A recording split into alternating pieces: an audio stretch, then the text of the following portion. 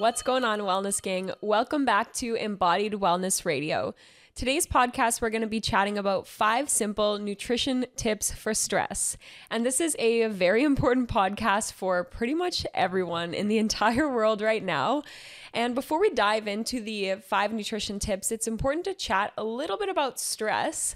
Let's talk about stress, baby, and what that really means. Because sometimes I'll say to clients, just working on managing your stress. And they'll be like, oh, well, I don't think I'm very stressed out. And it's very important to understand that stress is not just about what's going on in your mind or psychological stress. Stress is really this huge term that can encompass a lot of different things, including stress to your body. So physical stressors such as low-calorie diets, dieting in general, under-eating carbohydrates, over-exercising. It also can refer to environmental toxins. And there's a lot of different ways that our body can be under stress that we might not even realize. It also is a pretty stressful environment going on in the world right now, which can impact our body and our hormones and our overall stress. So when we're talking about stress, during this podcast, you'll hear us mention the hormone cortisol. And cortisol gets kind of a bad rep because it is our stress hormone, and we don't want too much cortisol or chronically elevated cortisol. However, we do need cortisol to be doing the right thing in the right amount at the right time. So when we're referring to cortisol in this podcast, we will be talking about chronically elevated cortisol. So it's really important to differentiate between just having cortisol, which we do need for energy and to regulate our sleep-wake cycles, and chronically elevated cortisol. So the issue comes from when we have too much cortisol that stays in our bloodstream, or our body is producing from our adrenal glands too much cortisol throughout the day rather than allowing the natural fluctuations to occur. And in today's discussion, we're going to be just talking about nutrition strategies. So it's also important to keep in mind that when we are looking at dealing with or managing or regulating the stress response in our body, we do need to take a holistic approach, which means that it's not just about the food that you're eating, it's not just about the supplements you're taking, it's really about everything. So that comes down to mindset and including some mindfulness practices such as meditation, journaling, going for nature walks, taking a bath, hanging out with friends. It also includes getting enough sleep and allowing yourself to rest. So today we're going to take a pretty narrow view of talking about nutrition supports, which can be so beautiful and impactful on helping to regulate the stress response in your body. But it's also important to know that there's lots of other pieces of the puzzle that come together as well. So let's get into it. Tip number 1, you gotta be eating. You got to be eating enough, and specifically eating enough carbohydrates. So when we work with clients, I see this quite commonly with women is that they're actually under eating and they might not even realize it or be doing it on purpose. So it's important to start to be mindful of the amount of food that you're taking in. And if you're unsure, it would be useful to have some sort of accountability or way to log your food to make sure that you are eating enough. Of course, everybody is different, and the term eating enough can mean a lot of different things to a lot of different people. So a really good kind of gauge is most women ideally can be maintaining their weight around 2,000-ish calories, depending on age and activity level. But if you're start to track your food or just start to do a little bit more research into if you are eating enough and you find your calories are around like 12, 13, 14, 1500, this might be a good sign that your body could use a little bit more nourishment, because when we're under eating and our body doesn't have enough energy, enough macronutrients, micronutrients, vitamins, and minerals, that is a stressor on the body, because your body doesn't know the difference between being in a starvation mode 500,000 years ago and being chased by a bear and not knowing if you're going to get food, and being on a quote unquote diet that we do nowadays. So your body sees both of these things as stress. And again, when we have more stress in our body, it can elevate cortisol, which can lead to a lot of different issues and diseases such as anxiety, higher risk of diabetes. It influences our insulin sensitivity. And really, you always hear that stress is a big root of a lot of diseases. And so dieting can also be a stress on the body. And then, of course, some people are consciously dieting. So that's important to note as well, is that you'll sometimes see people who feel like they have a lot of weight to lose. And so they try to lose all of the weight at once and be under eating or in a what we call a fat loss or a dieting phase for way too long. And your body needs breaks because it is, again, a stress on the body. And so when you're doing any sort of diet or focusing on maybe transforming your body, it's important to know that it should happen in periods so that you allow your body breaks as well. So typically, supportive dieting phase would be about 3 to 6 months. If you have been mindfully doing a diet for longer than that and your body is under a lot of stress, maybe you have a stressful job, maybe the stress of the world is really starting to weigh on you, it would be really useful to consider coming out of that so that we're not adding to the stress response in our body. And so typically when we would start a client on a dieting phase, one of the things we look at is your body under a lot of stress already? And if their body is under chronic stress or they're having issues with anxiety, digestion, hormone status, that wouldn't be a very good time to start or be in a dieting phase. And so it's important to realize that under eating is a stressor on the body. And so when your body is under a lot of stress, or if you do find that you're looking to support stress management, your hormone health, your digestive health, we really need to be mindful of the amount that we are taking in. And then amount of actual calories or nutrition that you're taking in is very important, as well as amount of different macronutrients. So when we're talking about macronutrients, the 3 most common ones are proteins, fats, and carbohydrates. When we're looking at stress specifically, carbohydrates can have a very profound effect on the stress response in our body. So when we eat carbs, you'll often hear people joke and say that when you go on a low carb diet, you're miserable and that carbs make you happy. And it's actually kind of true. So when we eat carbohydrates, it helps the brain to produce serotonin, which is a feel-good, happy neurotransmitter. And a 2019 study showed that acute increases to complex carbohydrates, so these are things like quinoa, sweet potatoes, carbohydrates that come with fiber as well and are more slow digesting. When they acutely increase complex carbohydrates over an 8-week period, that salivary cortisol was regulated or lower over the span of that time. So in other words, acute increases to complex carbs can help your body deal with stress and regulate cortisol levels. So if you know that you're going into a stressful period with work or maybe the holidays coming up or any sort of stressful period, to help your body and support your body regulate that stress, you can look at increasing your carbohydrates slightly and focusing on complex carbs. To further this research, in 2016, they did a study that again demonstrated that an increase in complex carbohydrates led to a decrease in combined mental and physical stress. So in increasing carbohydrates slightly, participants in this study felt that they were under less mental stress, and there were also physical markers. So there's lots of research to show just how impactful increasing carbohydrates acutely can be in periods of stress. And I do want to add that this doesn't mean that you should go and eat all the sugar and candy that you want. This is a very specific nutrition strategy to help support your body. And we'll talk a little bit later about blood sugar in our next tip and how important that is as well. So if you were to consider adding in a little bit more carbohydrates when you're under a period of stress and really starting to apply this tip, a good place to start would be looking at, number 1, the type of carbohydrate you're consuming. So if you do find you're someone who tends to eat more simple carbs like white bread, sugar, even too much fruit, and again, too much is very relative, just starting to swap those out for more complex carbohydrates, again, like root vegetables, beets, sweet potatoes, pumpkins, squash, quinoa, starting to make those simple swaps can be helpful.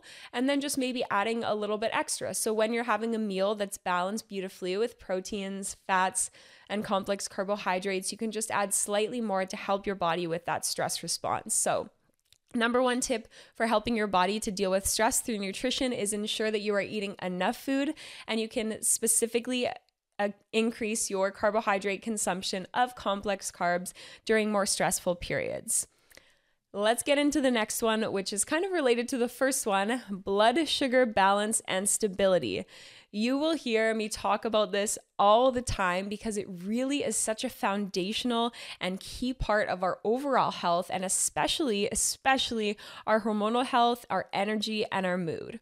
So without getting too into the science behind blood sugar balance, essentially when we eat food, it turns into fuel, which increases the total amount of glucose going in our bloodstream. And so if we have too much glucose and our blood sugar spikes, it will then fall, which leads to what you call an energy crash or highs and lows of blood sugar.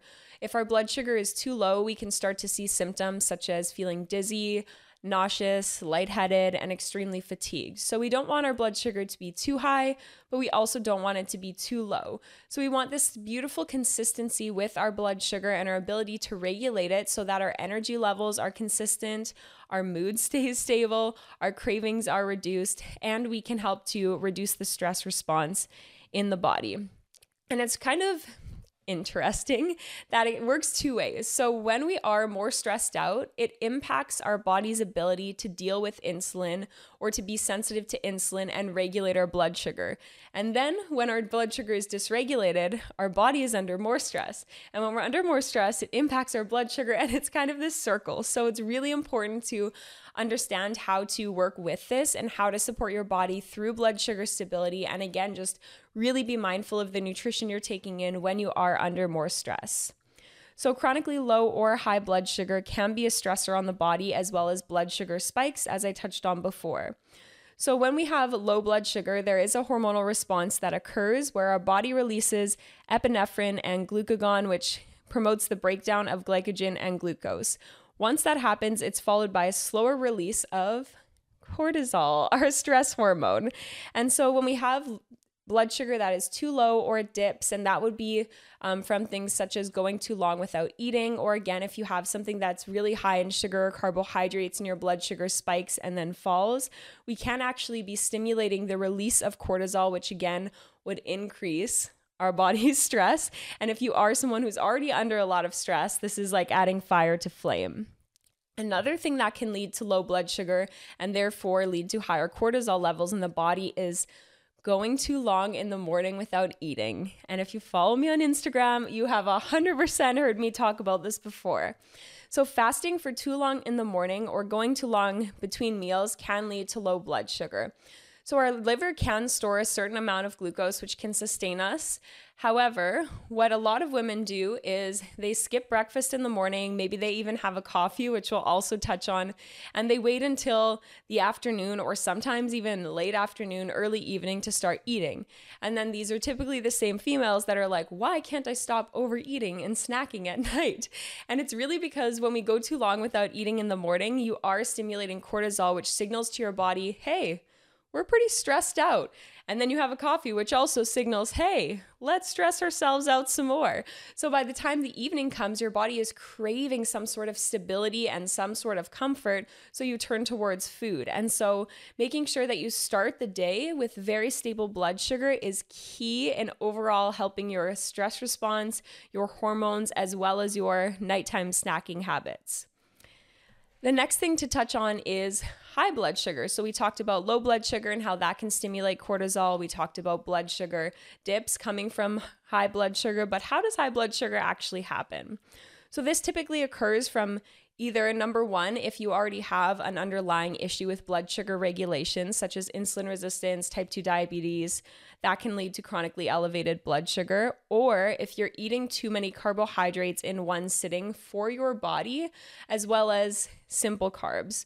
So when we eat something like a complex carb, we're getting a little bit of fiber in there as well, and it's slower digesting, meaning it has less of an impact on our insulin. If I sit down and eat a big bowl of even fruit or candy or anything that is more of a simple sugar, and again, I'm not saying that fruit is quote unquote bad, we're just talking about the impact on insulin. What happens is my body digests that very quickly. A lot of sugar goes into my bloodstream, which would cause a blood sugar spike. And so an important way to also help with your blood sugar balance is to pair carbohydrates with a protein and a fat. So once we add either a protein or a fat to carbohydrates, it can help to buffer the effect of that insulin spike because we're adding in that extra bit of fiber and nutrients for our body to break down with the quick digesting carbohydrates. So blood sugar imbalances are a super big trigger for elevated cortisol. And then elevated cortisol can also impact your blood sugar regulation. So when you are under periods of higher stress, or you're just looking to help support your body's stress response, which we really all should be. Keeping your blood sugar stable is super, super important. So takeaway number 2 is keeping your blood sugar stable, having breakfast, ideally within 30 to 60 minutes of waking, pairing a carbohydrate with fats and/or protein, as well as eating every 3 to 4 hours to avoid the dips in blood sugar. So number 1 way to support your body through nutrition for stress is eat enough food, specifically carbohydrates. And number 2 is keeping your blood sugar stable. Let's head into the third one. So this one I touched on a little bit. And again, you have probably heard me talk about this before, but I'm going to talk my SHIT again. Coffee is not breakfast, fam. It is not. And don't shoot the messenger. I know it's simple, it's warming in the morning, it gets you going, but it is not breakfast. It's just not. It's not lunch either. Coffee is coffee. So coffee after breakfast is a big key in supporting your body's stress response through nutrition, as well as just limiting and being mindful of the overall consumption of caffeine in general. So we talked a little bit about how cortisol is important to have in the right amount, doing the right thing at the right time. So our circadian rhythm, which is our sleep-wake cycle, involves cortisol as well as melatonin. So during your sleeping period, at about 3 a.m., your cortisol is the lowest, and then it begins to rise. And your cortisol spikes naturally around like 8 or 9 a.m. This is also typically the time that most people decide, hey, now seems like a great time to have a cup of joe. And so when we consume caffeine, when our body's cortisol levels are already peaking, number 1, the caffeine actually has less of an effect on us. And number 2, it can impact your cortisol regulation through the rest of the day. So it can actually increase your production of cortisol through the rest of the day if you are having caffeine or stimulant when your coffee is spiking in the morning. So it's very important to be mindful of when you're consuming coffee. Ideally, the best time to have a coffee would actually be between around like 10 to 11:30 in the morning. So after you've had breakfast, you've been moving around a little bit, because this is when our cortisol takes a natural dip. So it can actually be the most supportive time for you to have a coffee. So aside from the actual sleep-wake cycle and how coffee can impact that depending on when cortisol is spiking, it is also coming back to the first point, which is, are you eating enough? A lot of people who tend to have coffee in the morning are typically, not always, but quite often people who are also trying to be mindful of how much food they're taking in. And so intermittent fasting or just skipping breakfast in the morning as a way to push a caloric deficit can cause more stress on the body, because again, when we've been sleeping, our liver has been storing a certain amount of glucose. And then when we wake up, most of us have been fasting for like 12, 14 hours.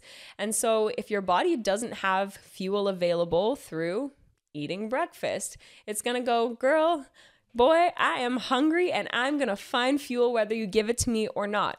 So how would a body that is hungry and just woke up from a fast and hasn't been given any fuel get said fuel? Well, let me tell you. So your body would say, hey, we need some energy. Okay, let's get energy. So it signals your adrenals to release cortisol.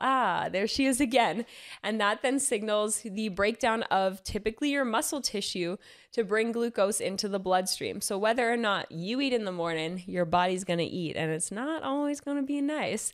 So having breakfast again is very important. And this also comes back to the idea of the fact that coffee is not breakfast, and having it after fuel can be really important, because if our body has already been fasted and is already signaling cortisol to spike to start to find fuel, and then you add more cortisol to the mix with coffee, you can really see how this is just creating more stress and stress and stress in your body, which can have lasting effects through the rest of the day. So takeaway number 3 is coffee after breakfast, and also limiting your caffeine intake throughout the day, because every time we have caffeine, we are increasing our overall stress in the body and affecting our cortisol, which has profound effects on the rest of our day as well. So number 1 is make sure you're eating enough, specifically carbohydrates. Tip number 2 is keeping your blood sugar balanced. Tip number 3 is coffee after breakfast and being mindful of your overall consumption. Tip number 4, This comes back to what we talked about in our last podcast, which is food type and why that's so important. So limiting your intake of processed foods and inflammatory foods and foods that you are sensitive to can also greatly help with managing and regulating the stress response in your body. So when we are stressed out or in a period of stress, most of us tend to crave things that are not ideal. Most of us don't have a really stressful day at work and be like, you know what would really hit the spot right now? Some raw broccoli, or even better, some raw kale. So most of us tend to crave sweets, ice cream, salty things. And again, there is a reason for this. So salt is the taste that is associated with supporting your adrenal glands. Your adrenal glands are what produces cortisol. So if you're stressed out and you crave something salty, rather than reaching for something salty, having either a magnesium supplement, which gives your adrenals minerals, or having water with some electrolytes can be really helpful to actually support why your body is having that craving. And again, if your body is craving something sweet, it likely has to do with the production of serotonin in your mind as well. So stuff like root vegetables can be really helpful for that, like sweet potatoes, yams, or doing an activity that will also boost your serotonin and make you feel happy rather than reaching for these foods, which might not be great in the long run. A 2012 study in the Endocrine Journal also demonstrated that high cortisol levels are associated with low quality food choices.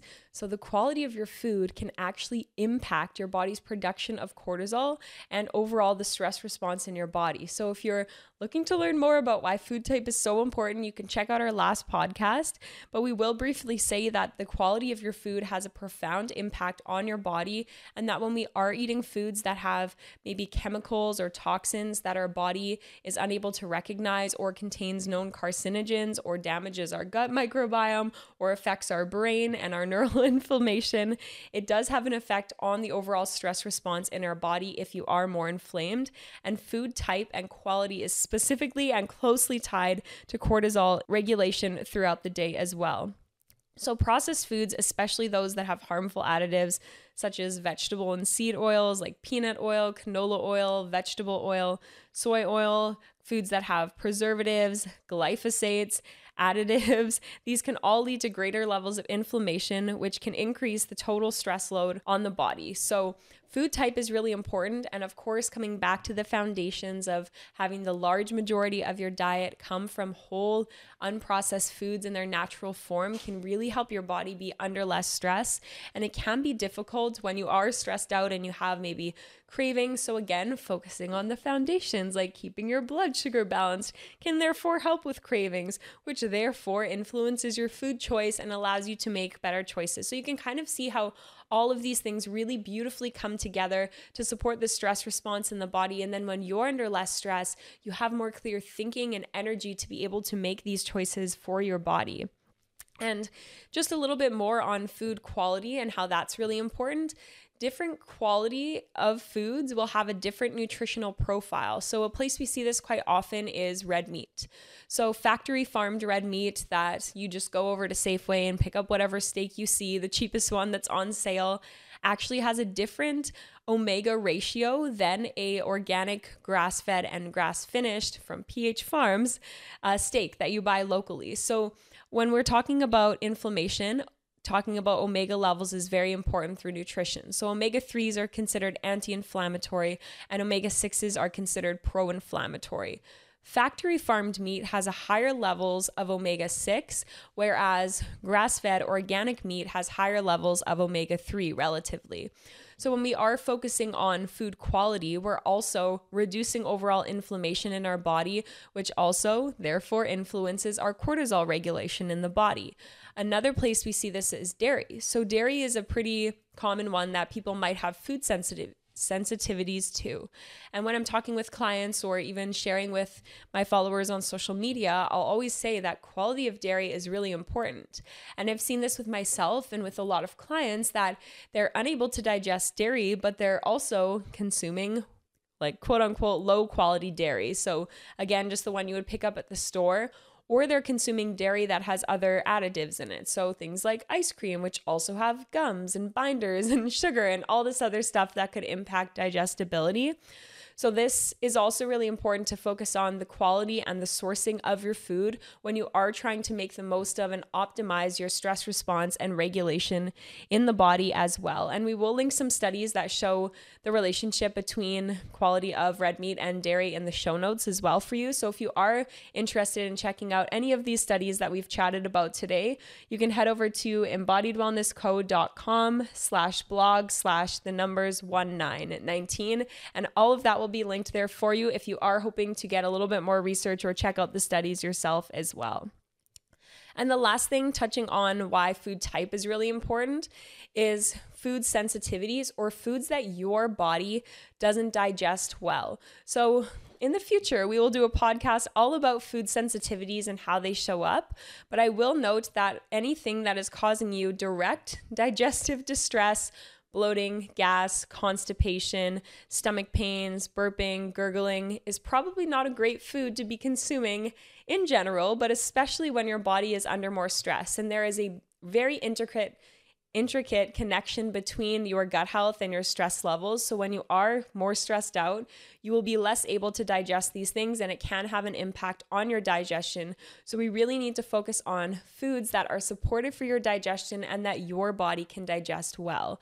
Some other symptoms that might show up if you are sensitive to a food are things like brain fog, rashes, acne, eczema, just issues thinking, fatigue, and energy levels. And these things might not show up right away, but in the 3 days after you have a food. So just starting to notice how you feel, and on days that you're not feeling your best, looking back at maybe you start to keep a food journal so that you can say, hey, you know what? Today I'm not feeling too hot, and kind of look back and see what you've eaten, and then start to seek those patterns and understand what foods do and don't work well with your body, because we are all so different. So when we're talking about reducing the stress response in our body through nutrition, a few things to keep in mind when we're talking about food choice are limiting processed foods that are inflammatory, focusing on food quality, as well as any food that you are sensitive or allergic to. And when we really start to optimize our nutrition choices in relation to food, our body becomes less inflamed, less stressed. We're able to think more clearly. We feel less anxious because our body is just very relaxed. And so food type and food quality is so important for everything, but especially if you are in a period of higher stress. So that's tip number 4. Again, number 1 is make sure you're eating enough specifically complex carbohydrates. Number 2, keeping your blood sugar stable. Number 3, coffee after breakfast and monitoring the overall intake. And then number 4, focusing on food type and quality. The last one is not necessarily whole food nutrition or nutrition strategies, but rather supplementation. And before we dive into these, I just want to note that a supplement is called a supplement for a reason. A supplement is to supplement, how many times can you say that in one sentence, your already beautiful, awesome nutrition and lifestyle, and getting enough sleep and sunlight and drinking enough water. So a lot of people turn to supplements as kind of their first go-to, like, hey, Sarah, what should I take if I have low energy? And I'm like, oh, are you sleeping? Is your digestion good? Are you managing your stress levels? Are you getting outside? No, but what pill should I take? And it doesn't work like that. Supplements are kind of like the cherry on top. Like they add, and don't get me wrong, supplements are very important, and arguably everybody probably needs some sort of a supplement to support their body. However, they work in addition to making other changes with your body, with your nutrition, with your lifestyle and your stress management and all that other good stuff. They are not the one thing that is going to fix anything you have going on. And in conventional medicine, if you have an issue, they give you a pill. But when we're looking at a holistic approach or functional medicine, it's not as simple as just taking something and then all of your problems go away. So we do need to use supplements wisely, and we need to use them intentionally to support all of the other beautiful ways that we are taking care of our body. So the first thing to note about supplements is being mindful of stimulants. So with stimulants, it's important to note that coffee is not the only stimulant. And I know I chatted about coffee. However, it's also important to touch on the fact that some supplements that you are taking, whether sports supplements or just health supplements, can contain other sorts of stimulants. So it's important to read the label and just see caffeine content on things like pre-workout powders, any sort of fat metabolism blend, and any sort of energy blend, even if it's natural, can have added caffeine, which will have an impact on our adrenals and our cortisol. So just being mindful of your intake of overall stimulants when you are under stress so that you're not adding more stress and more cortisol to your body. And then when we're talking about supplements that can help to support the overall stress response in our body, the first foundational one to chat about is just a general multivitamin or desiccated liver capsules, which have a beautiful blend of bioavailable nutrients from typically beef or some sort of animal liver. And this is really important because all of the functions in our body run off of using minerals as cofactors and as spark plugs for those reactions. So when we have all of the minerals we need in a supportive amount for our body can function optimally at a cellular level. Oftentimes in our diet, just because of farming practices, the impact on our soil, which is mineral devoid nowadays, and the fact that most of us don't really eat as many different types of fruits and veggies as we need to, many of us are mineral deficient in some way, shape, or form and could use the extra boost of vitamins. So having some sort of a general multivitamin or desiccated liver can give your body what it needs to function optimally at a cellular level. And when your body has what it needs, it's naturally under less stress as well. And the next is magnesium. I'm sure you've heard both of us talk about magnesium many times before because it truly is the miracle mineral. And I'm going to send this one over to Denon, who's going to chat about our favorite magnesium and just how important it is to take under periods of stress. Hey, what's up, everybody? It's Denon Maximchuk here from Embodied Wellness Co. And today we're talking a lot about stress. And stress is a difficult subject to talk about because a lot of the times, in turn, it can cause more stress. The fact of the matter is that stress kills. And if you could pick one thing in your life that would affect or put risk on your life or your health, stress is probably going to be that number one thing. And the American Psychological Association says that stress is related to adverse effects in all 6 leading causes of death. Most people think of stress as something that's caused by work, maybe traffic. I hate driving personally, and maybe tense relationships as sources of stress in their lives. And then they focus on solutions such as perhaps meditation, which we talk very highly about, maybe going to the spa, maybe reading a book. And all of those things do help acutely. Believe me, Sarah and I have a daily meditation and mindfulness practice that does help alleviate a lot of stress and grow many different areas of our life. However, it doesn't take into account nutritional deficiencies, which are a huge factor of stress in our bodies. Over 80% of Americans are deficient in a critical nutrient that helps rid the body and the mind of stress, and this nutrient is magnesium. And since this nutrient is responsible for over 300, all the way up to 600 different biochemical reactions in the body, when your levels are low, you struggle with sleep, energy, metabolism, pain, and much more. And the worst of all is that this deficiency has a very toxic relationship with stress. According to Dr. Leopold Galland, stress increases the amount of this nutrient we lose from our body, through urine that is, leading to a dangerous deficiency. So in turn, this deficiency actually worsens our response to stress and actually keeps us in this cycle, this loop of being unable to respond to stress very well, therefore losing more magnesium through our urine, again, not being able to respond to stress, and we keep going through this cyclical loop. And studies even show a direct correlation between magnesium deficiency and levels of anxiety and stress. Stress itself increases stress hormones like cortisol. In fact, a Yale study found that stress can cause abdominal fat in otherwise slender women. And not only that, but according to the Mayo Clinic, long-term activation of this stress response system and chronic overexposure to cortisol and other stress hormones can disrupt all of your body's processes. And this can put you at an increased risk for numerous health problems, including anxiety, depression, digestive problems, headaches, heart disease, sleep problems, weight gain, memory and concentration impairment, and so much more. Stress also destroys our sleep, and that's linked to pretty much everything in our body, right? Our recovery, whether or not we're going to be losing weight or gaining weight, heart health, and so on, so on. So this is a critical, important part of our health that we need to look at.